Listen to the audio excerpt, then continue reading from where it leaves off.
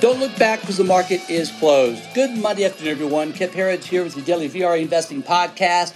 After all-time high of last week and really the week before, start a week off on a little bit of a rocky note today, but it could have been a whole lot worse, frankly. We also saw some interesting things that we didn't see last week. Even as the markets were going higher, we saw better readings today in some of our internals, certainly in the trend and the put-call ratio. We'll get to all that in a minute. Let's cover the markets quick. Dow Jones today, again, this is all coming off all-time highs on Friday, but Dow Jones down 123 at maintaining 34,000, closing at 34,077. S&P 500 down 0.5%, down 22 points at 4163. NASDAQ had a decent rally back. Actually, both the Dow and the NASDAQ and S&P 500 did. A decent smart money hour. NASDAQ finishing down 137 points. That's right at 1% at 13,914. And finally, our loser on the day, Russell 2000, can't get out of its own way, down 1.3% today at 2232. We like small caps here and think they're going to start participating this week on corporate earnings. That's our call. And it was our call last week as well, by the way. We think we're going to be right about this. We think this market's going to really zoom higher from here. There's some anxiety in the market right now because, yes, it's extreme overbought. We referenced this last week. Both the S&P 500, Dow Jones, is extreme overbought on stochastics and RSI. But it's most typical in a big bull market like this that you get a bit of an overbought correction, and then you're off to the races again. And I know everybody has now gotten bearish or cautious. I must have read, 20 different reports over the weekend about how the April bullish rally is over, and that May is going to be bearish, June's going to be bearish. I don't know where they get this. We just happen to disagree. We're very bullish here. We think that we are in a major melt-up bull market, and that pauses and dips must be bought. There's also some anxiety about the Rodney King, about the George Floyd death and the trial that's going on. And I'll just make this point that, I can understand some anxiety about this because if this cop is found not guilty, or if he's only found somewhat guilty, if you will, it's going to be ugly. Maxine Waters and her ilk are doing their damnedest to make sure that the tensions are running hot. How is this lady still in Congress when they impeached the president over it, right? Incitement of violence, right? When she's actually doing it. Trump didn't. She's doing it. But the point I'm trying to make here, though, is that I've seen a lot of this over my career, and I've read a lot of these case studies about what happens when there is uprising throughout the country. By the way, it's not that much different from what happens when you have a natural disaster. The tendency is to go, okay, half the country's on fire. By the way, it'll only be the blue states and the blue cities. You won't see any of this nonsense in red states, red cities, certainly, because, again, conservative governors just don't put up with it. Liberal governors and mayors encourage it. Why? It's a distraction from their awful leadership. They have somebody else to blame. That's just my opinion. But the point I'm making here is that just like in natural disasters and probably nationwide riots coming up, at least over in some of the nation, the tendency is to think that that's bad for the markets. Historically, it's nothing at all negative. It actually turns out to be a positive. Think about, Todd and I were talking about this a minute ago. I remember the San Francisco earthquake. I mean, it was a big deal. And everyone thought, okay, this could be really bad. The whole state could go off into the Pacific Ocean. The markets rallied sharply on that news. Same thing happens after hurricanes. And I think the same thing will happen here. We saw it last summer with the riots that took place. And what happened? The markets only went up. And there's a reason that happens. The Federal Reserve has a mandate. They'll talk about it if they're pressed. This is not a secret even. But if something bad is happening in the country, their role as they see it is to ensure liquidity is available, that banks have money, that ATMs work, and that liquidity they flood the banking system with gets passed on very quickly to shadow banks, right, including hedge funds. And that's why I see the markets catch a bid right away. So that's our view right now. Again, closing arguments for today. We probably won't get a jury verdict until, I would assume, at least this weekend. But anyway, for those that are nervous about it, I see a lot of people talking about it. We're not in that group. It's likely that this pause we're having right now is acting as an internal correction, and that'll resolve itself higher. Let me tell you why I say that. The internals, well, first of all, I had to tell you about the trend.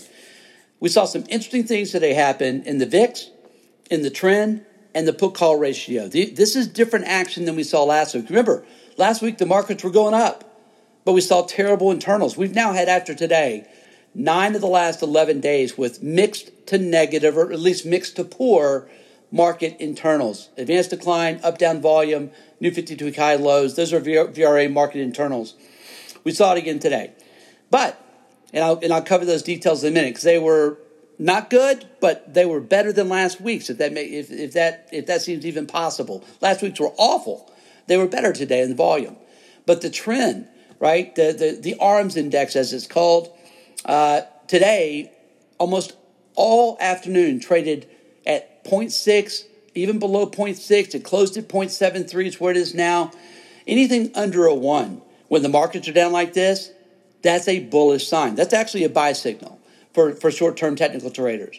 And the reason is that the trend weights more heavily towards volume than it does advanced decline. The VIX today, at one point, was up over, I think, 11% at one point, finished up 6.4%.